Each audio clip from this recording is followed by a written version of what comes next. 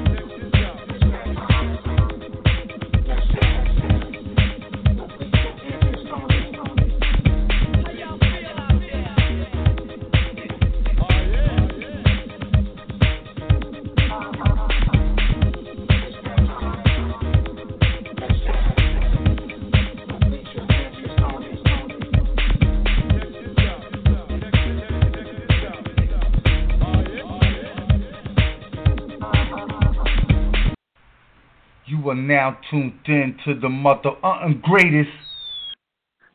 Hey. Happy Thursday, everybody. Welcome to Let's Chat. Hey, T.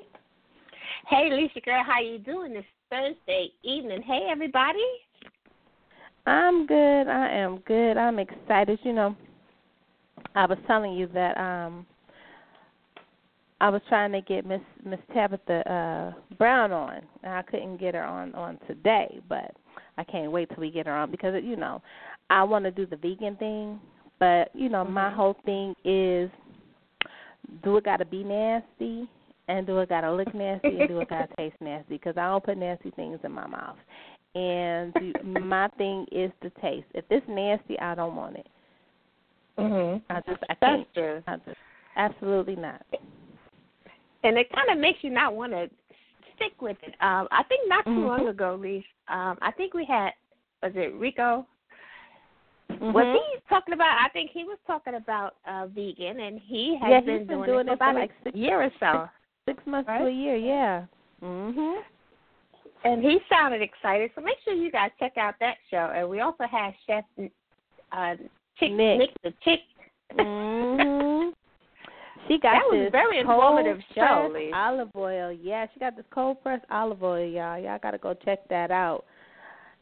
That show was everything because we got so much good information on that show.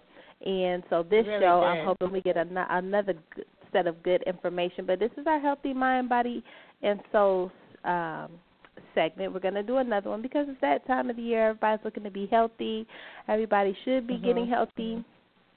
So we have 360 Vegan Chef, Gideon Winters, and then we have author Cheron K. Griffin, who she's going to be our soul, our healthy soul, and healthy sex life, because it's very important to have a healthy sex life. That's all part of your mind, body, and your soul. And so she's going to talk a little bit about that. So I'm excited to have them on, just to talk with them. I'm going to co-sign on that, Leash, because, you know, when you feeling healthy, feel healthy internally, and then, you know, you're looking healthy externally. definitely affects your sex life. So, it all goes hand in hand. I got my pen and paper ready because, I'm always ready to learn something new. Absolutely. And so, back on Miss Tabitha, she, if you guys don't know who actress Tabitha Brown is, she played Kizzy on the Roots, the movie, how Alex Haley Roots. And she has a whole vegan platform. She turned vegan last year, and she just kind of took people through her journey. And so she has this new thing for the month of August. You're supposed to do something new every day, something you've never done before. Do something you haven't done before. Do something a way you've never done it before.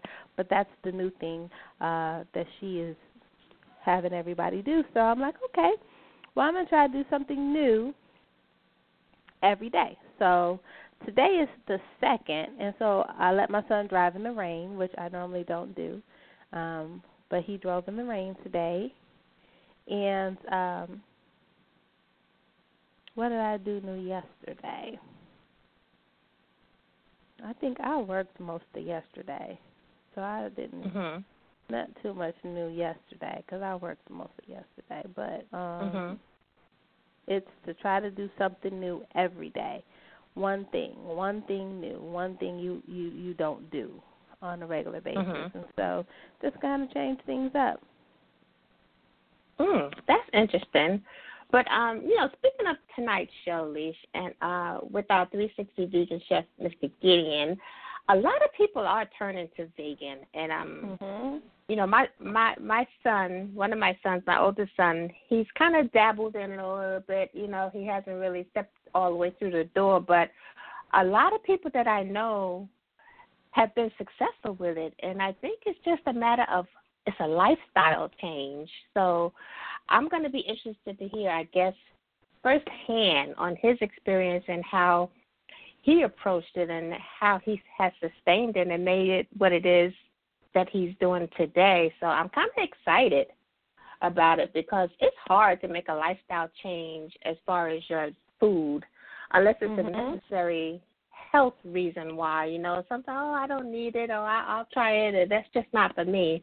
But I'm going to be interested to hear how, he gets people to understand it and to sustain it. Because sustaining it is the key. Absolutely. And, I'm glad you said understand because people normally, when they don't understand something, then they normally have something negative to say about it when they don't understand it. Right. Or when they've never experienced it. And so that's why we do what we do here on Let's Chat. We like to talk about these things because they're important, but, you want people to know it. You got to know what you know because you know it.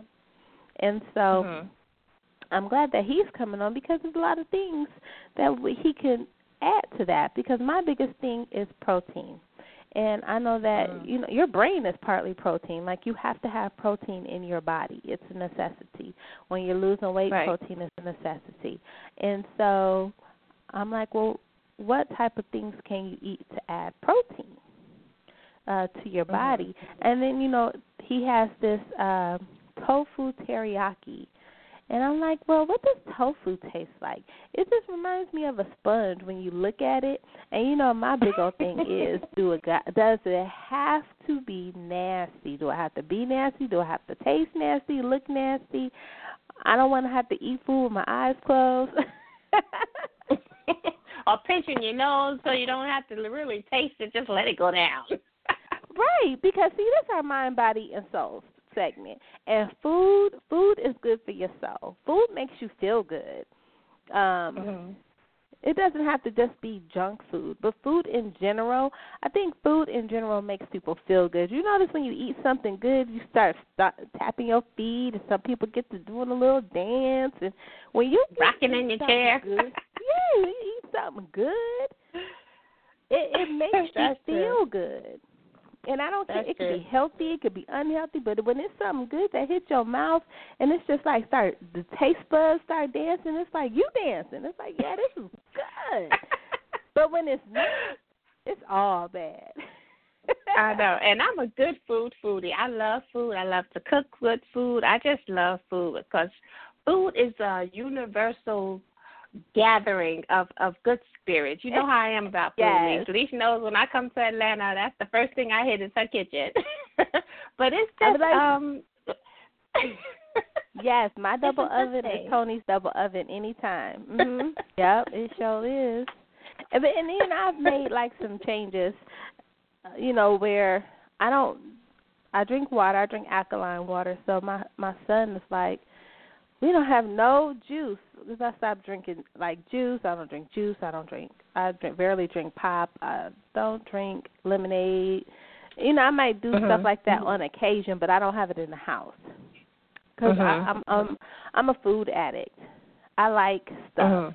And so when it's in the house and if it's something I like, then I'm going to eat it and I'm going to drink it. So I just don't bring it in the house.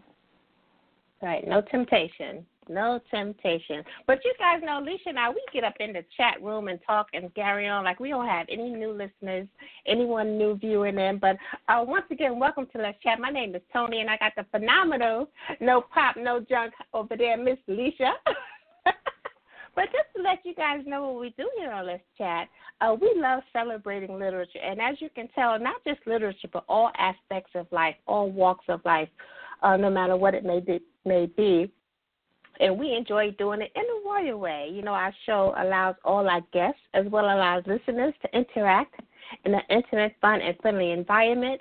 We get to hear the passion behind our guests for what they do, and tonight is going to be no exception. We're going to hear that vegan passion. So we hope you guys are excited, because Lissha and I, we're always excited with a new show. It's like a new show is our first show, and we've been doing this for a couple of years, so and we still get excited, so that's a good thing.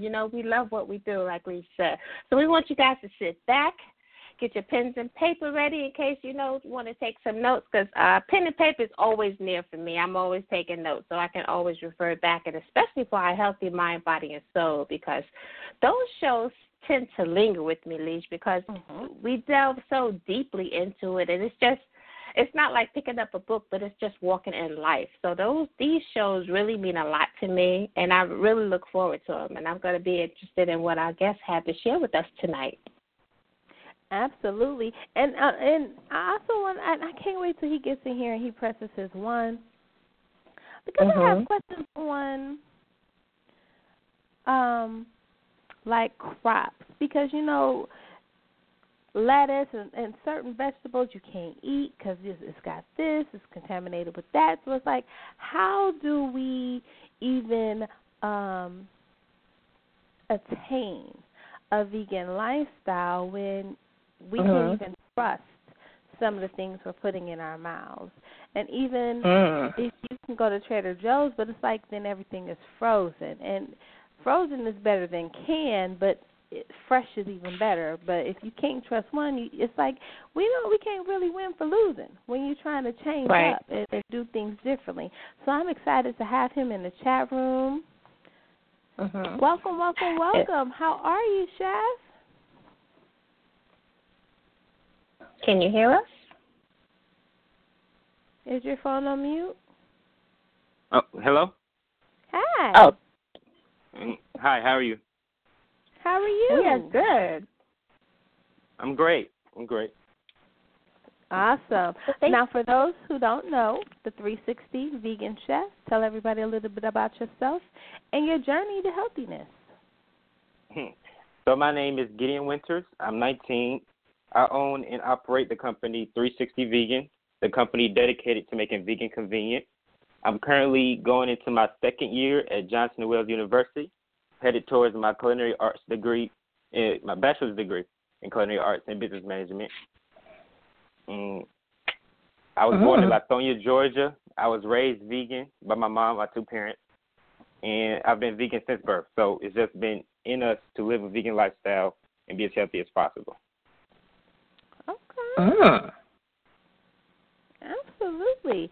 Okay, and so what made you want to be a chef, a vegan chef? So ever since I was younger, I grew up watching my mom prepare meals. Even though we had a busy household, she dedicated herself to, at the end of the day, after a long, hard day of work, she would come home and make us vegan meals that she put endless amounts of care into. So it could be a raw meal, composed of salads and, different protein sources that were infused into salads. You want to talk, like big main protein sources such as like a tofu salad, simple things like that. But it's the fact that even though she worked hard to provide for all of us, and by all of us I mean 6 kids, she's incredibly hardworking. The amount of care was just amazing. So that inspired me to have a certain passion for making food for myself that was healthy as well as tasty. Wow. Okay. And, that was my first question. My first question was, when you think vegan, you say tofu, it's like, because, my whole thing, I don't know how much of the show you listen to, but my whole thing is, does it have to be nasty? Do it got to taste nasty? Do it got to look nasty? Because, I got this thing about things that are nasty. I just can't. I can't. And so my question is tofu. What does it taste like? So that's a thing you grunted before. A lot of people. I don't want to know what you did the grunt before. So tofu, a lot of people fear when they first come into a vegan lifestyle or even vegetarian lifestyle due to the fact that it can have a plain texture or, a blank type taste. But it's a good thing that it has that blank taste because it gives you a canvas to work with. So just like any diet, even that consists of meat, you have to season your food. So tofu, you have to do the same thing. So you can do things such as sauces or marinades to give that tofu that basic flavor you want and just build up from that. Now, what's the difference? I heard you mention vegan and vegetarian. What's the difference between the vegan and the vegetarian lifestyle? So a vegan lifestyle is completely plant-based. So nothing from animals, so no animal byproducts. However, vegetarians often, compose fish into their diet or even just eggs, milk, and cheese, things like that. So they still use some forms of animal byproducts. Now, this is Toni, Chef Gideon. You say you were raised as a vegan. Have you ever been tempted to step outside of veganism? I'm just going to make that word up tonight. Well, not at all. Even at a young being age, raised growing vegan. up? Oh, not at all. Even because I was raised vegan. So along with being living a vegan lifestyle, I've always been taught why I'm vegan and the things that made my parents want to go vegan, the health benefits, conserving animal life, things like that. So I know the positives to being vegan, the endless positives to being vegan, and why it's important to me. And I always understood that even at a young age. So I've never been tempted to eat meat. After all, you can't be tempted to do something that you've never done. So. Like when you're in school and see the other kids eating certain things, because my in-laws, my brother and sister-in-law just haven't too long turned to vegan. And my daughter is always, when she goes over there, okay, oh boy, what am I going to eat? So those looking on the inside or looking on the outside, depending on where you are when you start veganism, that's our word tonight, it's a lifestyle change. Yeah. Yes. Even seeing other people eat their food and what it's composed of, the last thing, not even the last, I never think to be tempted or am tempted to eat what they're eating. If anything, I'm always thinking ways to take what they're eating and make it vegan, or even be inspired to make a vegan dish based off that, that they're eating. So it's never that. That's a nice spin on it. That's yeah. I like that spin. Yes. So you can make some vegan barbecue there, huh? Oh, most definitely. You can put your foot all up in some vegan barbecue. That's what I'm talking about. That must be his specialty. That must be his specialty, because he's like, hold on now. No. Let's not get it twisted. I can do some things. If you marinate that tofu just right, finger licking. Oh. I ain't never heard about no finger-looking tofu, Chef, but if you say so.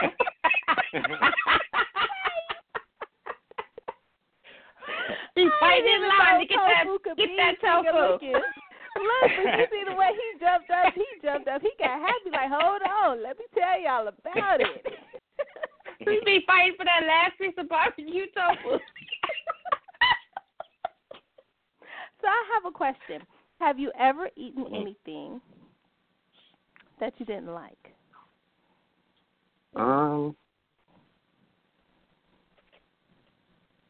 Well, I feel we all have eaten things that maybe I wouldn't say don't like, just wouldn't prefer. In culinary school, we try to keep an open mind. So let me tell you something I've learned in culinary school. So they teach us throughout the whole day, never down anything or feel like something's nasty or you don't like it. It's just, you know, your taste buds don't prefer it, but you have to keep in mind that it's always ways to change something, you know, tweak something to make it towards your liking and others. So, yeah, I mean, I've had things that maybe I don't prefer, but it's always ways to change and tweak them to make them better. Okay. What is your specialty? What is the overall favorite thing you love to make? Ooh, that's a nice question. Barbecue. Yeah, I would say barbecue because I like the process of it. I take my tofu. I can make my marinade. So it's a wet marinade, and I usually base it with soy sauce and use herbs such as rosemary, you know, thyme, and you know, things like that, just to give it that earthy tone, that earthy undertone to it, you know, that freshness to it. And then I also use, you know, paprika, cayenne, things like that to give it like that smoky hint while still using, you know, some of your favorite, because often your favorite barbecue sauces that you find at even stores such as Kroger's and Walmart, like they can be vegan if you just look at the ingredients. So you take that same marinated tofu, you know, you coat it in your barbecue sauce, let it sit for a little while, and you take that barbecue sauce, you know, and tofu, and you put it on the grill and let it caramelize. And it has a beautiful crust on it. So now I take that and put it in the oven and, you know, let it bake off a little while, and it gets the smokiness to it is even more enhanced. And, you know, the sweet comes out a little more. So I just like the process and knowing what I can do to enhance that flavor and just seeing it, you know, through the work. Okay. Now you do food prep. Now, yes, ma'am. How do you do it where, like, if somebody was like, I need to taste, like, they've never eaten a vegan dish, they don't know what it tastes like, they're like, well, I need to know what it tastes like. Do you have, like, samplers? Do you have a time where, you know, by you being a chef, you have maybe a special event where people could come and sample a vegan meal? Do you do things like that? Well, we haven't done necessarily like a, not catering, but like a fair type deal where we set up a table and we put our name out there so you can taste different dishes. But we're currently working on getting that done.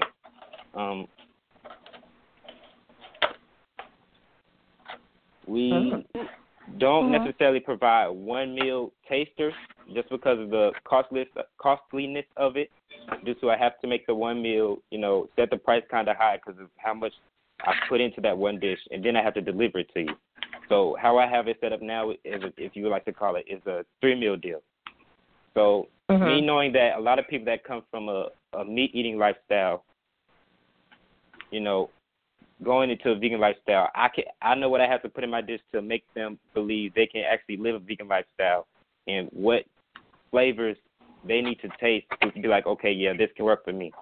So just having that sort of confidence in my dish, I feel like the 3 dishes, if you want a taster in mind, is a great option for you because you get to taste 3 different dishes with 3 different flavor profiles and, you know, get that feeling that, oh, yeah, this works for me in terms of feeling and taste, and I can do the change.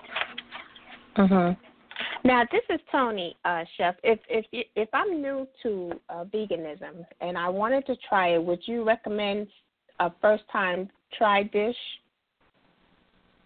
Let's see. A first-time try dish can change depending on what your diet is, like your normal diet is. But in terms of first diet, I will often use, like, sauteed vegetables just because of how light it is and how much flavor you can put into sauteed vegetables, and it can be a whole complete range of sauteed vegetables.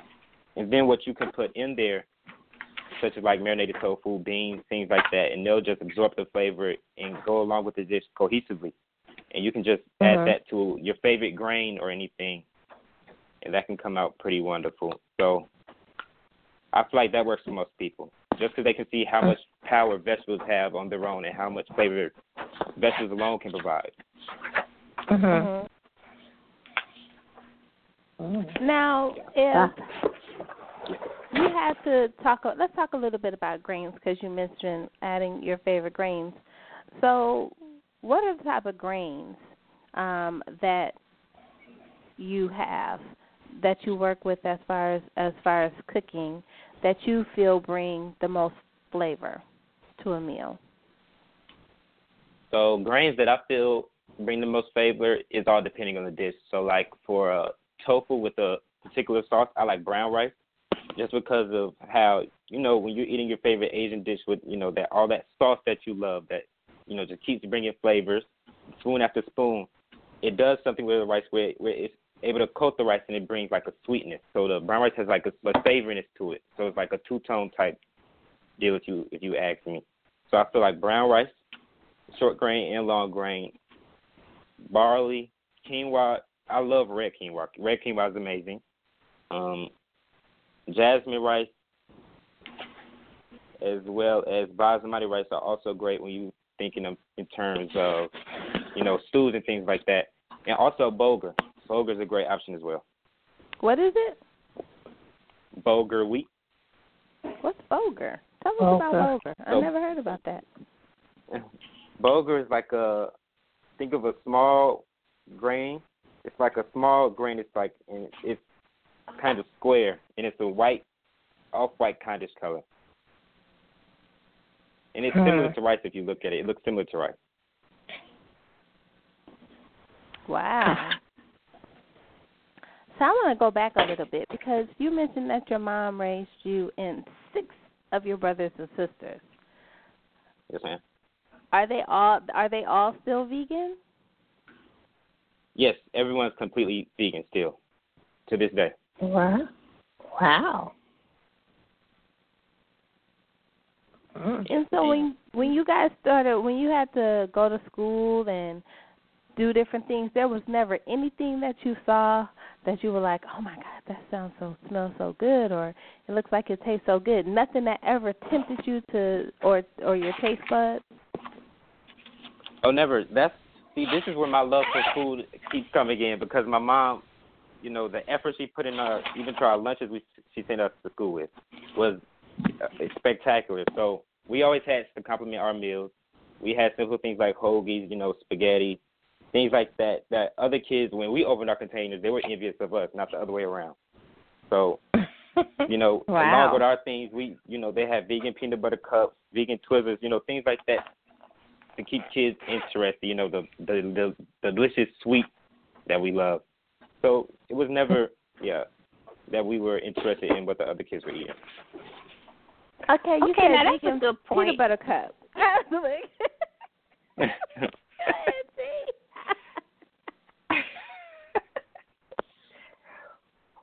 Well, I would like to know what type of sweets you would eat as a vegan.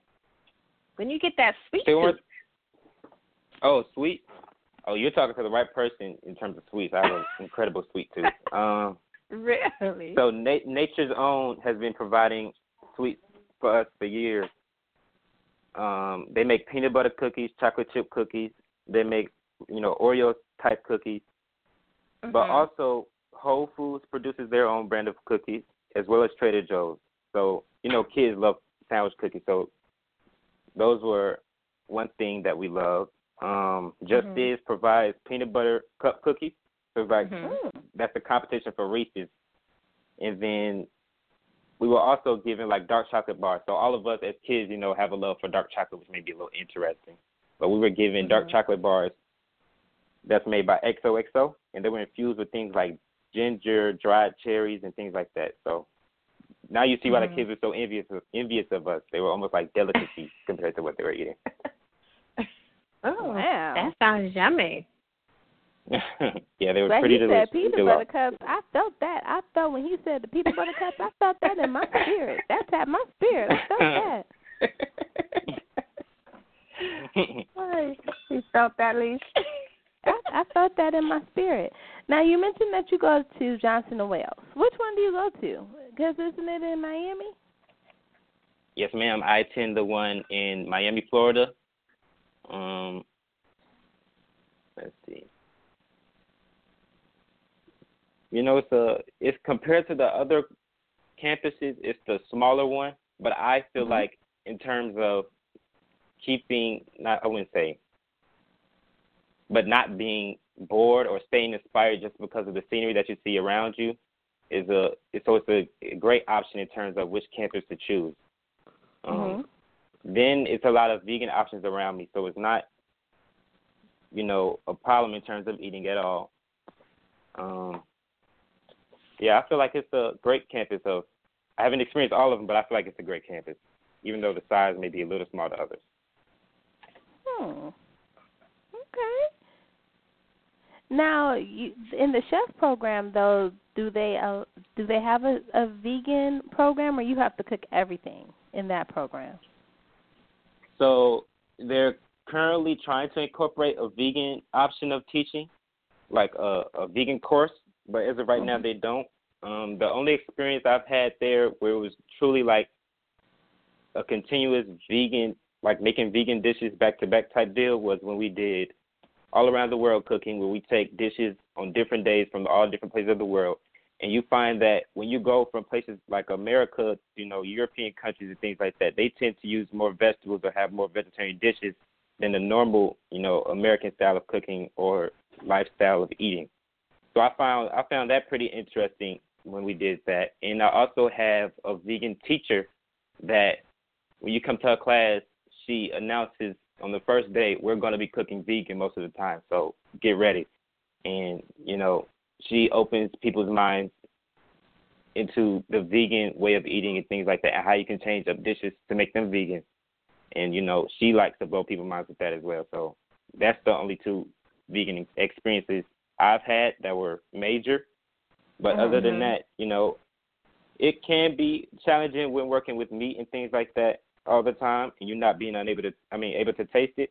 But I feel like that's helping me in the way where I have to know exactly what's going in my dish, how it works with the dish, and things like that. And, you know, that was working for my benefit. Absolutely. Now, I know. This is Toni, our chef. I'm a cookbook junkie. I love a good cookbook. Do you have any cookbook authors out there that you love as far as, you know, a vegan cookbook? Let's see. Well, I'm going to say my grandmother. I think, too, that's where the love for cooking may have come from. My grandmother had an endless amount of recipes for, you know, desserts that you would never think of, and as well as cooking recipes. So her name is Yvonne Joseph. You may not be able to find her, of course, she's not a published author, but in my heart, she's a published author. She makes the most wonderful dishes that I've never thought of, and it always gives me like a aha. I never thought they would work, but it does, and amazingly. So speaking on, you know, my favorite author, it would have to be her. I have to give her that credit. Absolutely. Wow. Okay, Grandma. Now, because you do food prep and because it's vegan meals and you really have to be creative, how do you ensure dishes are varied and that they taste good? Do you try to make it first before you make multiple servings of it? Do you try it on your family first? Yes. So over the years, I've been trying different recipes and trying it out with my family first because, you know, they're the vegans, born vegan. We're all born vegan. So if anybody knows something vegan tastes good, it's us. So everything has to, of course, go by them first. If I try anything new, you know, they come around, I'm tasting it, you know, things like that. So, of course, I always run it by them first. And I take things similar to that dish.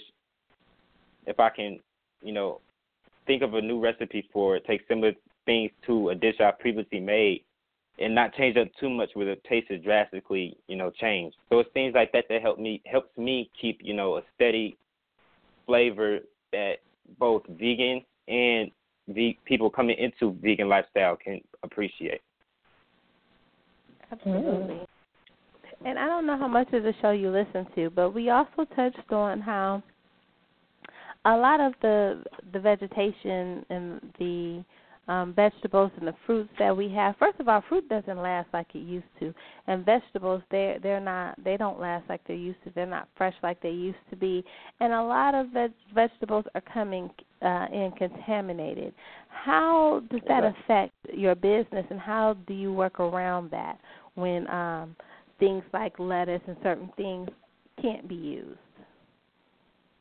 So, for starters, I would like to say my family, or particularly my mother, has, allergies to certain foods just because of the chemicals they use on different vegetables and fruits to keep them fresh and to keep them looking a certain way. And that has passed down to some of us. So we are all aware of, what chemicals they put in certain fruits and vegetables that keep people allergic to them or things like that, or aren't particularly healthy.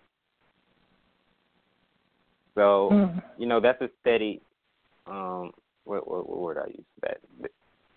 We're steady looking at that in terms of, I wouldn't say so much struggle though, but we're constantly looking at what they use to preserve certain foods in both the meal prep and in our diet to stay healthy. But,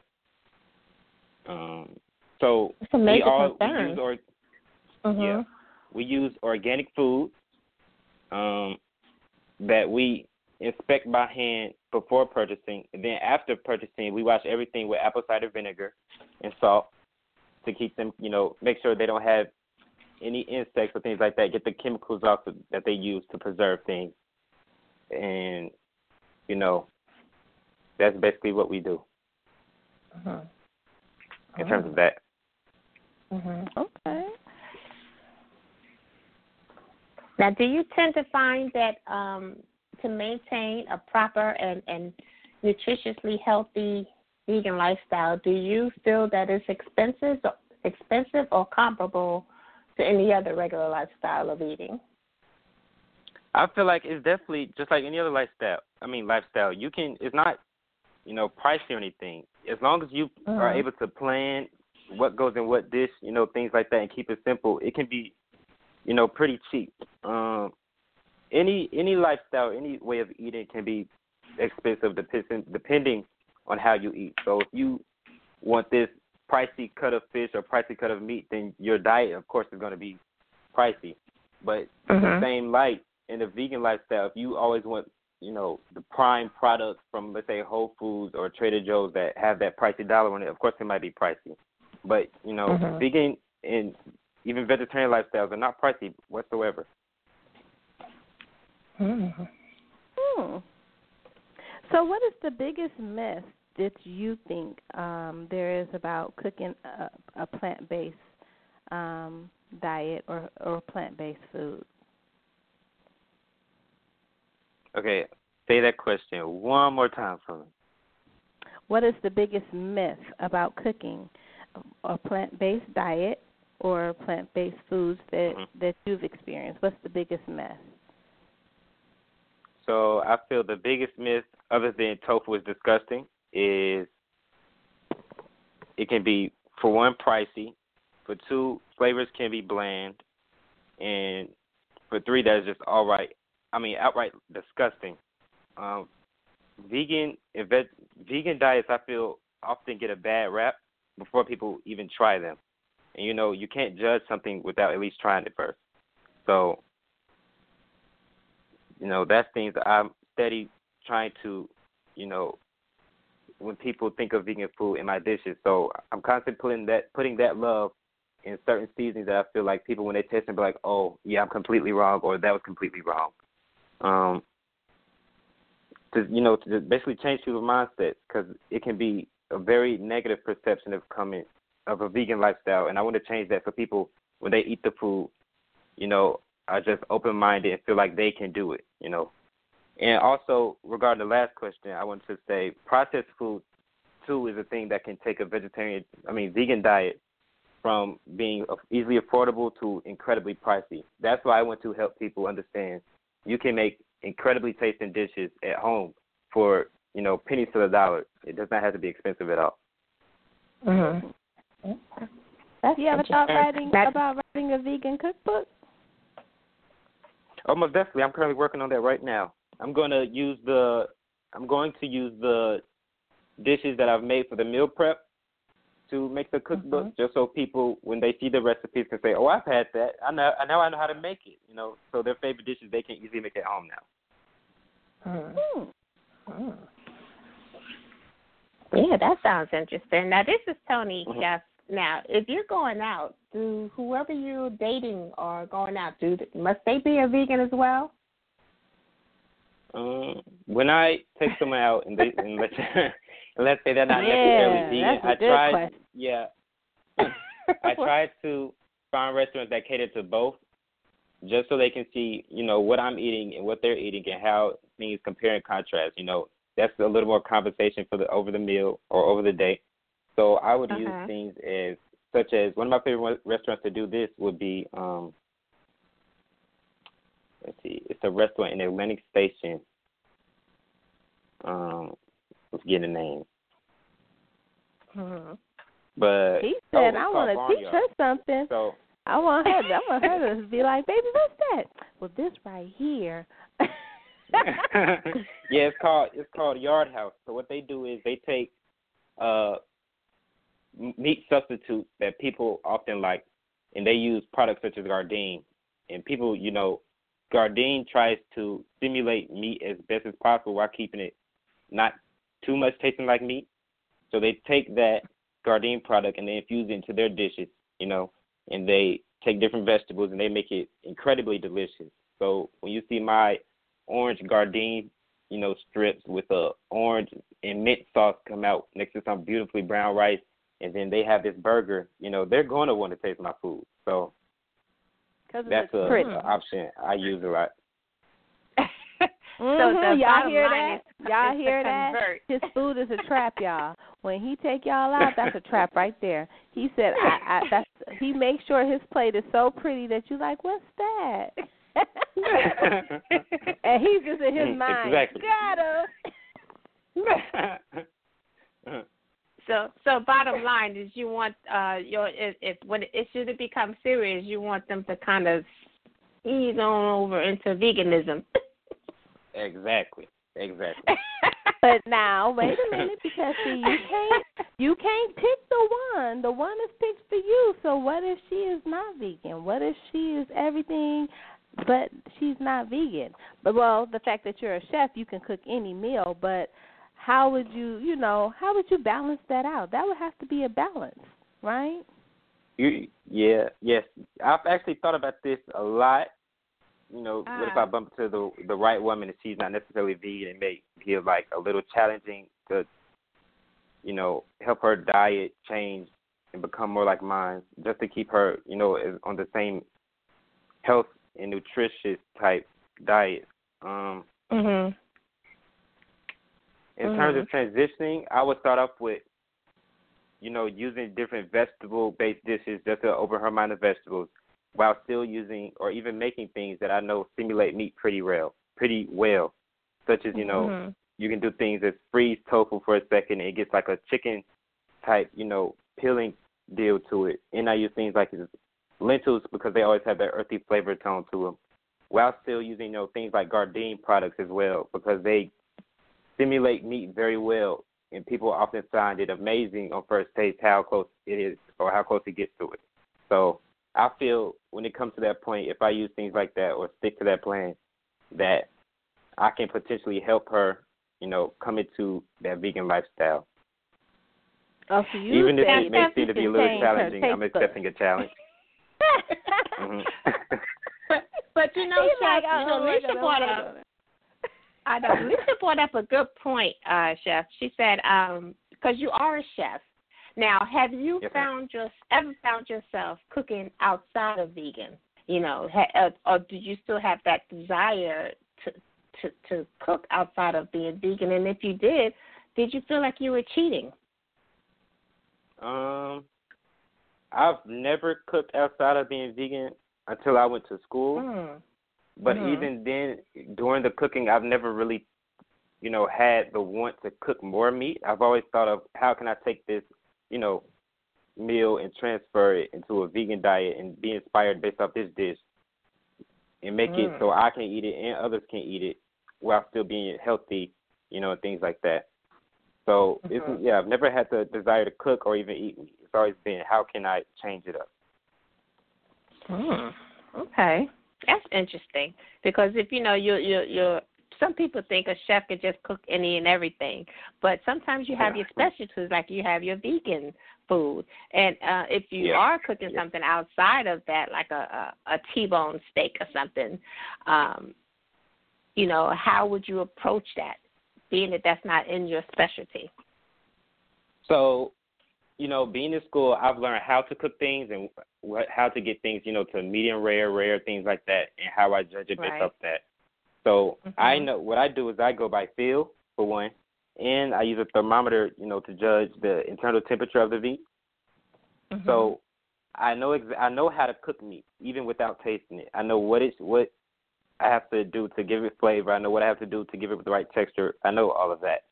So, as I say, I'm constantly trying to figure out how to take that and put it into a vegan lifestyle. So let's say steak, for instance. While I'm cooking steak on the grill in school, to make sure I get that A on this certain platter, I'm constantly thinking, all right, how can I take this steak and make it vegan? So what I would do is I would take kale bone, because kale bone is a wheat gluten. You take it and, you season it and you add water to it and you bake it off, and it gets this, like, tough texture similar to, steak.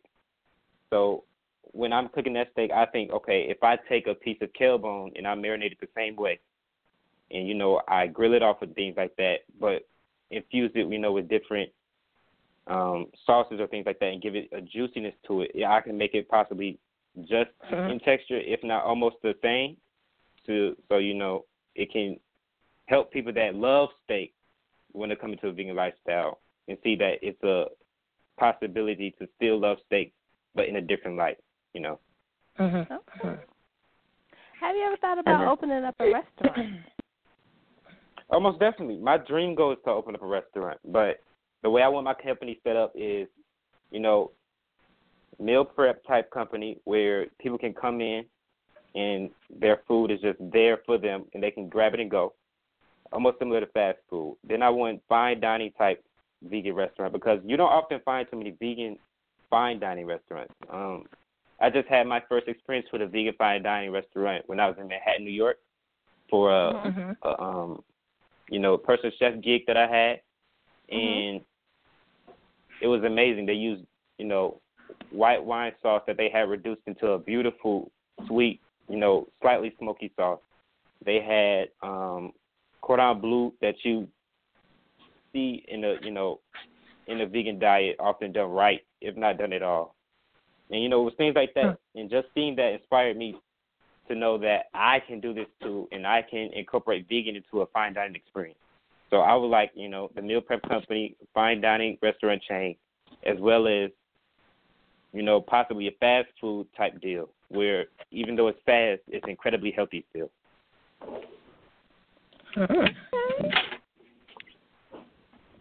Oh, that's going to be interesting. And so what is the average price for your meal prep meals? So we have 3 different plans. So for the 9 meals, you get 3 different meals of 3 different dishes. So 3 meals of each dish, and that comes to a total of $117 for that whole thing, that whole package. And then we offer a 6-meal plan where you get 2 meals of 3 different dishes, and that comes to a total of $84, so it's $14 each for each meal.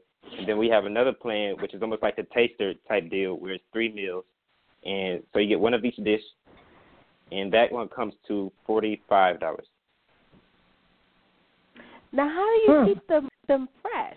You know what I'm saying? Because, a lot of times vegetables and, like we were saying earlier, and fruits, they don't last like they're used to. They're only good for a couple of days. So how do you keep them fresh where all of those meals last for a week? So this is where the college experience and what I've learned there comes into play. In the cooking, they tell you what has to be what temperature when you're heating it up, cooling it down, so you can make sure your food doesn't spoil or even turn in color or things like that, to make sure your food is fresh from now to a week later. So I use those same techniques to ensure my food is safe to eat as well as healthy, and fresh from a week later. Things like that. I use that, as well as I use airtight containers dedicated to meal prep, so that when you take your container now and open it, a week and a half later, let's say you're on your last meal that you was just craving the same day you bought it, it's as fresh as it was that day. So those are two, things I use to combat that. That's interesting. So we have listeners listening to the show tonight, Chef. What piece of advice would you give someone that's just contemplating going to a plant-based diet to become a vegan? What piece of advice would you? I would have to say, for one, stay open-minded. A lot of people's first vegan experience can be, not the best in terms of them just not knowing how to go about introducing to themselves. So I feel you need to stay open-minded when thinking of going into a vegan lifestyle, because, you can go to one restaurant thinking you're about to get the most amazing vegan plate, and it turns out not to be what you expected. But then you can find another restaurant, and you're just mind-blown by the, flavor of things. So I feel, for one, stay open-minded. For two, take your time, be patient, and let things, let your flavor profile expand with the transition to the vegan lifestyle diet, because you're coming from one type of eating, so you have to be able to understand going into another style of eating or lifestyle of eating, it won't be exactly the same, but it will be delicious. And so take it one step at a time. Take your time, be willing to go through the process of changing your diet, and have an open palate, like have an open tongue that's ready to taste, all types of different flavors and dishes, because any dish has to have a flavor, and you won't like all flavors, but you will enjoy a massive amount of flavors in any, style of eating. So, just stay open-minded. Okay. Well, here on Let's Chat, we always like to do a fun question. T always comes up with some good ones. But I got one for you. Because, you got a picky eater. Like, you gotta make me and Toni a 3-course meal. Okay. And we are picky. Toni loves her meat. And I don't eat everything. Like mushrooms and quinoa, they're kind of nasty to me. So you have to create for us a 3-course meal that tickles our taste buds. Okay. 3-course meal. So she loves meat, and you don't have a thing for, let's say, earthy things such as quinoa and mushroom. So for one, meat eaters tend to love things, or not meat eaters, but people who love meat tend to love things that are slightly sweet, savory, yet still smoky. So what I would do is take things like one, kale bone, because of how similar it is and how mind-blown it might make you upon tasting it. So I would take kale bone, do it just like you would do steak and things like that, marinate it for, however long so it gets that taste infused, and probably grill it off or pan sear it and things like that, and probably just a certain sauce or something. So I would take kale bone as just an entree for both of you, so you can get the experience. I will also take, probably tofu, just to open your mind to tofu and understand that, tofu can also be delicious.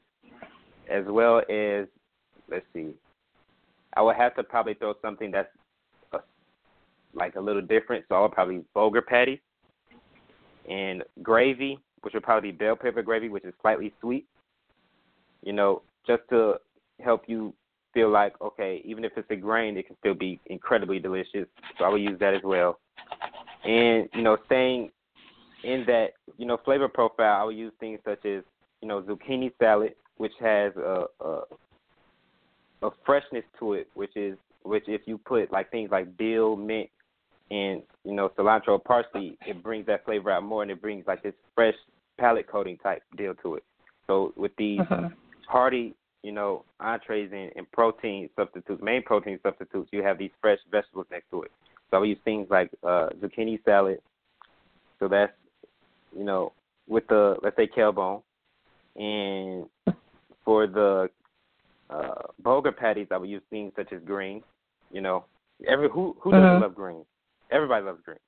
So use greens for that. And let's say for the tofu, I would use, sauteed string beans where they have a crunch yet they feel incredibly juicy. So that's your vegetables on all of those. And then for a starch, I would use herb potatoes, which I take and I roast off. I like herb potatoes. So, I take a little olive oil, my favorite dry herb, and I rub it all down, let it spread throughout the potatoes, and I roast that off, with a little salt and pepper, and that comes out incredibly delicious. And I would use that in terms of the kale bone. So now it's kale bone, zucchini, and the roasted potatoes. And for the tofu, I would use tofu, brown rice, as I said, because it works incredibly with tofu that has a sauce to it. So I would use the tofu, brown rice, and the sauteed string beans. So that's one. So it's like an Asian-inspired type deal where you get, from a different culture standpoint. And then for the burger patties, so it's the burger patties greens. And I would probably use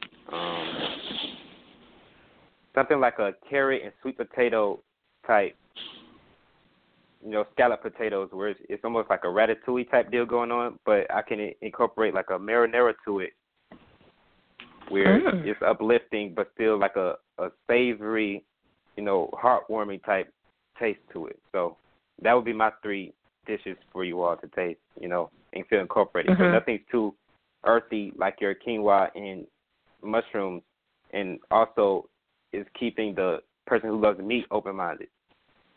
Okay. And what about our dessert? We gotta, we like sweet stuff, right? We like. Oh, I got you. Look, you got to come in there. But I say you can't just be stuffing us with tofu. We need to know that it's going down after we eat all of that. So thankfully, my grandma has passed down a wonderful brownie recipe to me. So I can make a mean brownie with walnuts. I use walnuts in a cranberry sauce, to make it more not savory, but to make it more, high-end type feeling to it, where it just keeps those flavors aligned. So you can have like a nuttiness, the dark sweet chocolate, and then you have like this sweet but tart cranberry sauce on it.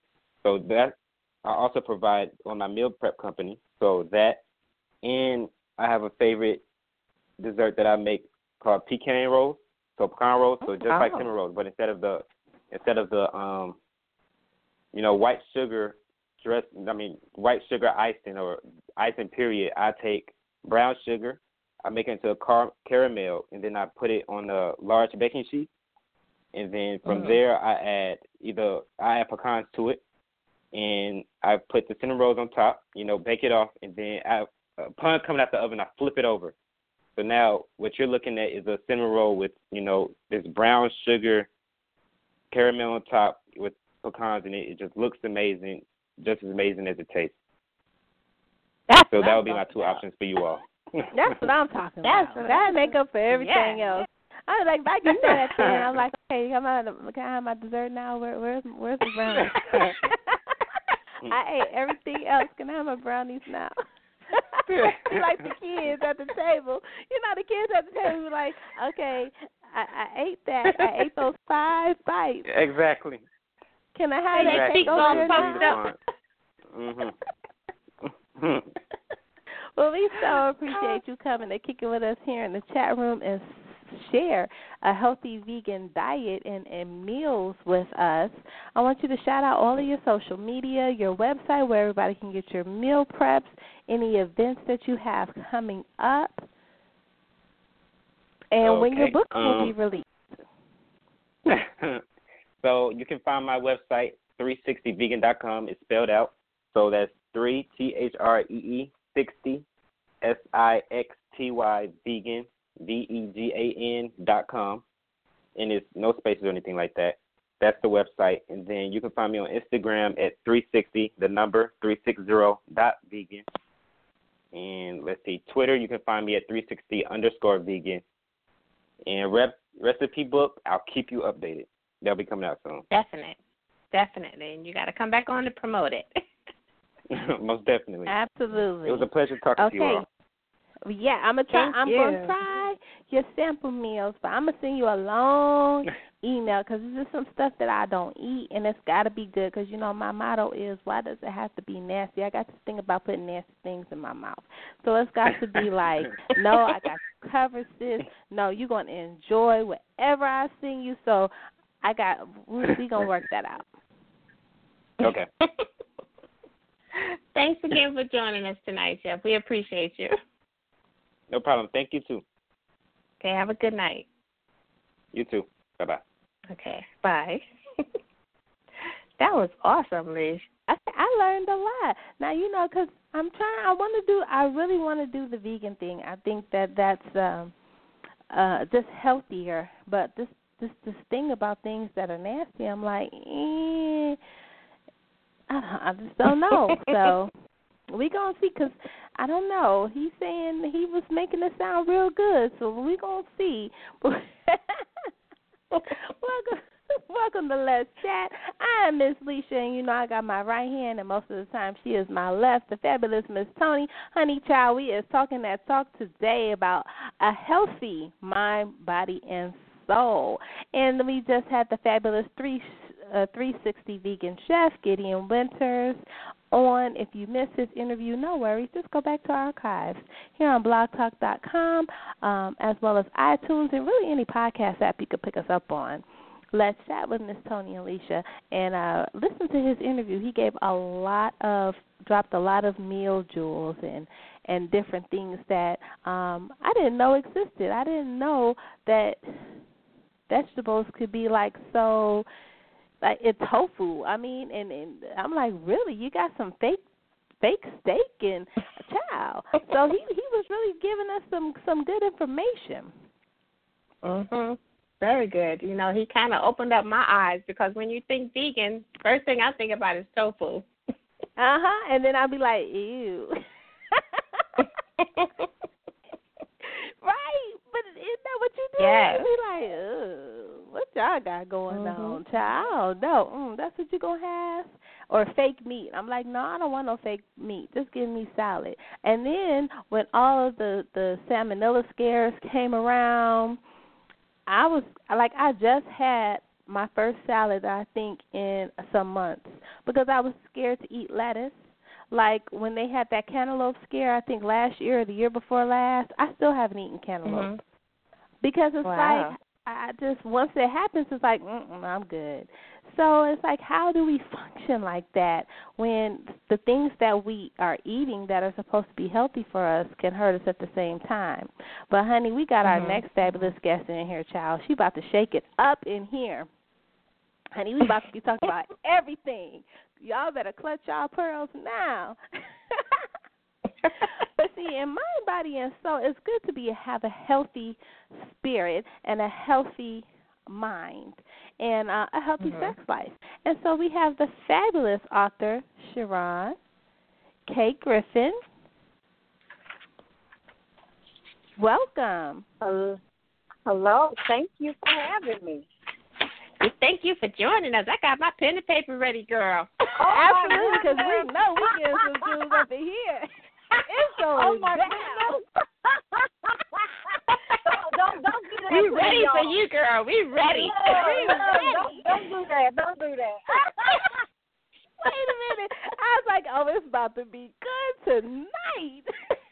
Oh, my goodness. Anywho, how are you ladies doing? We are good. Now, before we start, I want to say happy belated birthday again. Oh, thank you so much. Thank you. I really appreciate that. Now we're about to get into the good stuff. Yes, we're about to get into the good stuff. Now, if y'all don't follow her on Facebook, y'all should, because she be throwing some stuff out there. Let me tell y'all, she had put this one where she had asked the pastor about women, and if religion binds them. What was that question? If the church binds them or religion? How did you word that? Well, basically, I asked the pastor, does he think that religion has bound the black woman in the church? And his response was yes. And then I said to him, so is that why you all go out and cheat with, like, the celebrity-looking women, but you marry the holy-looking women, keep her at home bound up, but you go have fun with the fun girl? You know what? You better stop it. Nobody don't want no raggedy person, for real. Right. But it's true, and this is the thing. You know, when it comes to meeting people, confidence is really what draws people in. Like, people say, oh, I want a strong man. He got to be a man. First of all, it's the difference between a grown male and a grown man. And second of all, the strength comes in his confidence, just like the strength comes in her confidence. Now, honey, you got this book, child. We're going to start with this 3 p.m. Me, the preacher, the power, and the penis. Let's talk about it. No, 3 p.m., the preacher, the power, the penis, and me. Okay. Oh. Yes. We ready. Well, let's talk about the title. Where did you come with the concept of the title? Well, initially, the book was entitled "Your Coochie Ain't Gonna Keep the Preacher Satisfied." Ooh. Oh. Oh. Go ahead, girl. That's the title. Honey. And I might do a release on that, but just, a limited edition. So, yeah, like a lot of women think that the vagina or pussy, however you want to call it, is going to keep a man, and it really doesn't. Some of the baddest women get cheated on. And when I say the baddest, I'm talking about the finest, the most confident women, women who got it going on as far as owning houses, cars, and land. They get cheated on too. But I say flip the script. Nobody's now, exempt. see, I'm gonna give you a little tea. Now, she used to be a first lady now. So she dropping knowledge and jewels all in that pen of hers. First hand. Well, you know what? I've learned a whole lot by experience and by watching other people suffer. A lot of times in church they tell us, and I don't want this to be a church thing, but in church they say, oh, pray them through, fast them through. But if a nigga don't want to change, he ain't going to change. I don't care how much you fast and pray. And that's the reality of the story. But some people that's the reality of life. Abusive situations because of the Bible or the church. And that's not right. There's a lot of women who are married to pastors even now who aren't happy. But they are, quote-unquote, trusting God. But my thing is, does God want you to be abused? Because the Bible tells me that he's a loving God. So it's a contradiction to me. And I want to add about settling. That's like settling. And when you settle, first of all, it's not healthy. But when you're settling, I truly believe that you're lying to God. You're being dishonest. You're being deceitful. Because you're settling, but you're settling for something that you really don't want. Or you're settling for something that you're really not completely satisfied with. And you're trying to tell him this is enough. But he already knows what it is. But the crazy thing is people believe what's in their mind. So some people, you can't say you're in an abusive relationship, or you can't say God doesn't want this for you, or you're not supposed to be in this. Because if they have something embedded in their mind, they're indoctrinated, that's how they're going to respond. So it's choices that we have to make personally. And what I've learned a lot about our community is we don't like change. That's true. We don't want to change. If Mama said that this was right, then that's what you take into the grave a lot of times, not challenging those thought beliefs that we once had to believe. But when you come into real knowledge, your whole perspective will change. So I tell people now, I'm not a Christian. I'm very spiritual. So I might be cussing 1 minute and I might be praising God the next. It just depends on the situation. Absolutely, because I did post this. There's a difference between being religious. Remember I posted that? There's a difference between being religious and being spiritual. Can you talk a little bit about that? Well, to me, religion is bondage. Religion gives you all these rules. You know, religion says, I can't do this, or you can't do this, you can't do that, and whatever. But spirituality, in my opinion, is about the freedom to choose. Now, what might be wrong for you might not be wrong for me.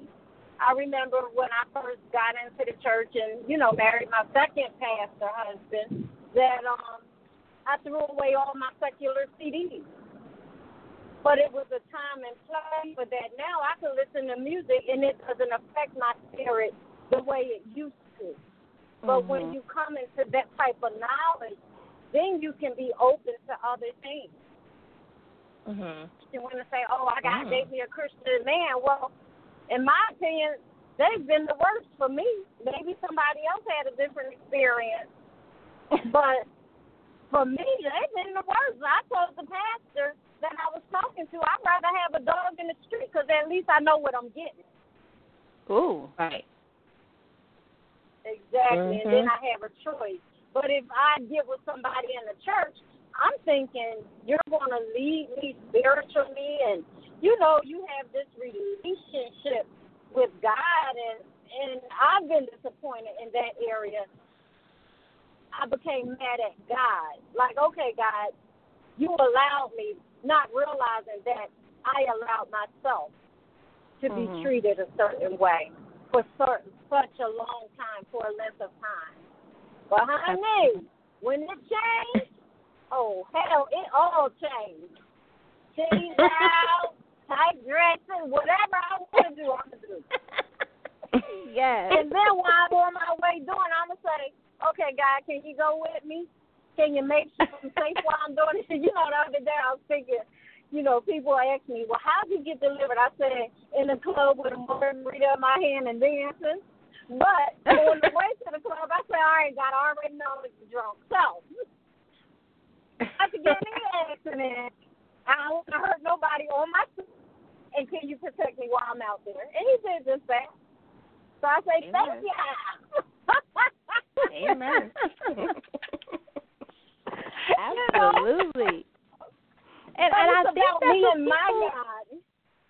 Exactly. They forget that it's a relation. People forget that it's a relationship. You know, when you have to have the healthy mind and a healthy soul, it's your whole. You have to change the way you start thinking about things. I think that a lot of times, so many different seeds have been planted in us that were not realistic, but we kind of ran with them, and we kept going with them. Now, there are, and you go ahead. But check it out. When you break free from that, you all have to realize you're going to lose a lot of people. You're going to lose some friends. You're going to lose some family. You're going to lose some enemies because people going to think you crazy. But really, they crazy and you free. So. But it is true. I think that society keeps us bound. Like, I do agree that religious keeps us bound. You are bound up, but I think that society in itself, we are so bound up and wrapped up by people's opinions and expectations, and this should be like this, and it should be like this, and traditions. We're just so bound up and wrapped up that we don't know how to just breathe and be free. Right. Well, I know how to be free, and I'm doing it. And some people love it, and other people hate it, but I don't give a darn. Like, so what? You don't have to live with me. You're not paying my bills. You ain't having sex with me. So it really doesn't matter. And if you were doing all those type of things, I'm going to still be me.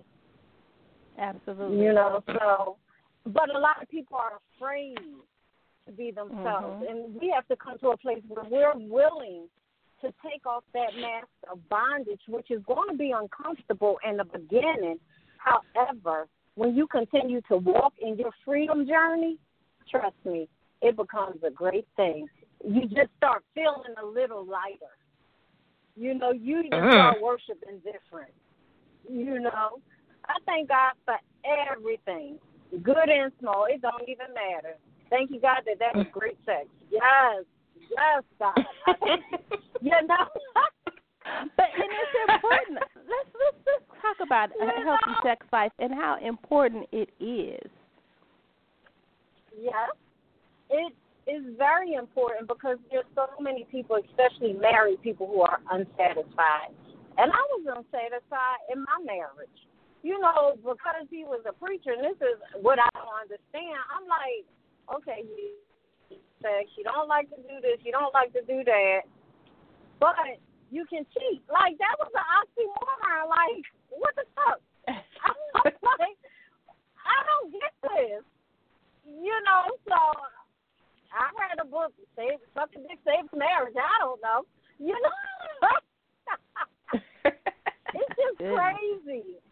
It's crazy how people think and how society has bound us, even in our sexuality. Good girls don't do this. Well, what the hell can good girls do? Can they have fun? Or do they just do missionary? I don't know. But religion teaches that kind of stuff. You know, just do it this way, just do it that way. I don't know.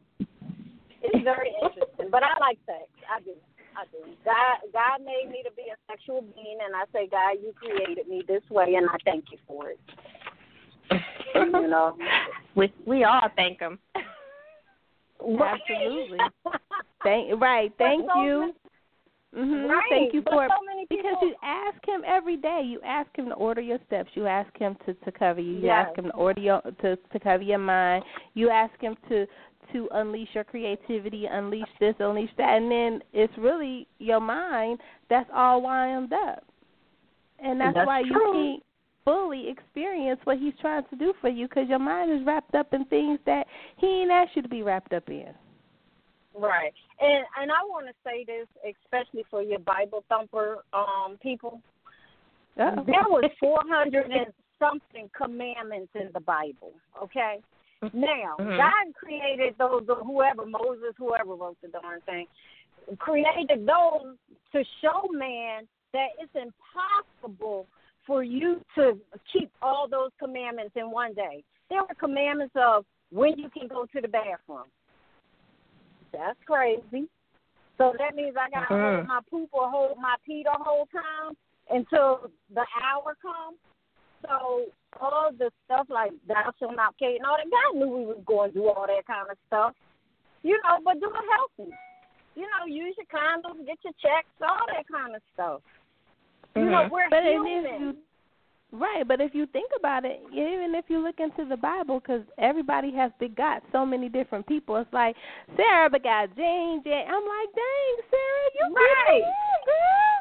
But if you think about it, I looked at this show called The Tudors back, King Henry or whatever. Honey, they was getting it in. I think I finished the whole seasons or whatever they were, like in 2 weeks. It was that good. Because I didn't know they were doing it like that back then. What's the name of that series? It's called The Tudors. Oh, yeah. Phenomenal. Back in the day, I loved it. Marriage wasn't like it is now. It didn't start becoming legal until the late 20s or something like that, but I don't forgot the year, but marriage wasn't what it was. If you go back to Cleopatra and Mark Antony, it was if you live together. If you live together, you're considered being married. Y'all stay in the same house. That was considered your wife. Wow. So, okay. And then if you look at, in the Bible, if you look at Abraham and Sarah, that was the first time you can look at an open relationship. Because Abraham had concubines.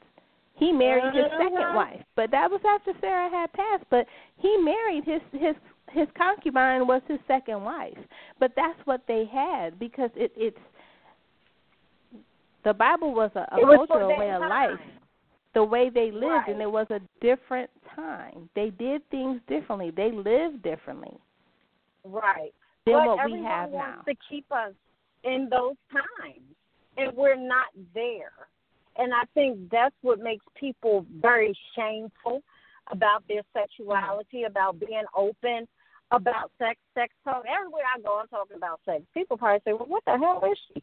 You know, I just like talking about sex because it's that needs to be discussed. You know, so many women think that sucking dick is wrong. Well, if your man like you to suck his dick, then suck his dick. Learn how to suck his dick. It's okay. You don't have to tell nobody you suck your dick. You know, God ain't going to strike you while you're down there sucking it. Like, just be you. You know, and nobody needs to know what you're doing. Exactly. If you like him to flip it a certain way or bite your titty or whatever it is, it's okay. It's what's between two grown folk who can make an informed decision. But religion and society will tell us this is wrong, that is wrong, you can't do this.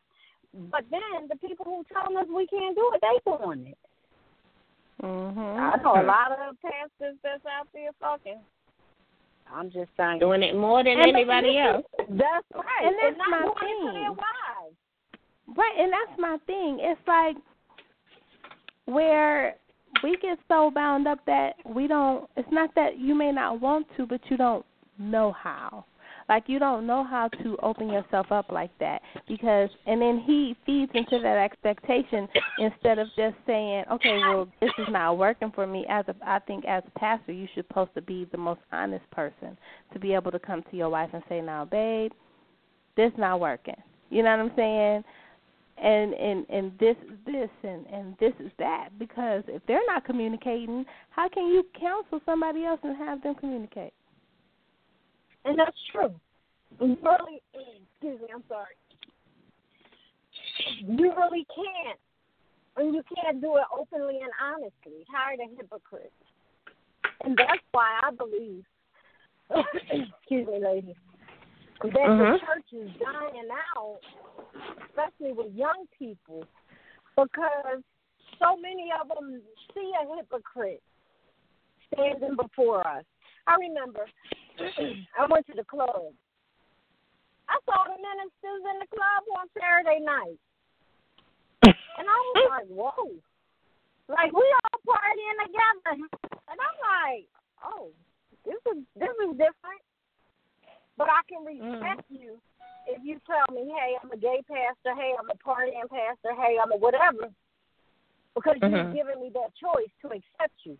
Now, most likely, I am going to accept you because I've learned to eat the meat and spit out the bones. There's a lot of people who have great messages, but who are flawed. But we're all flawed.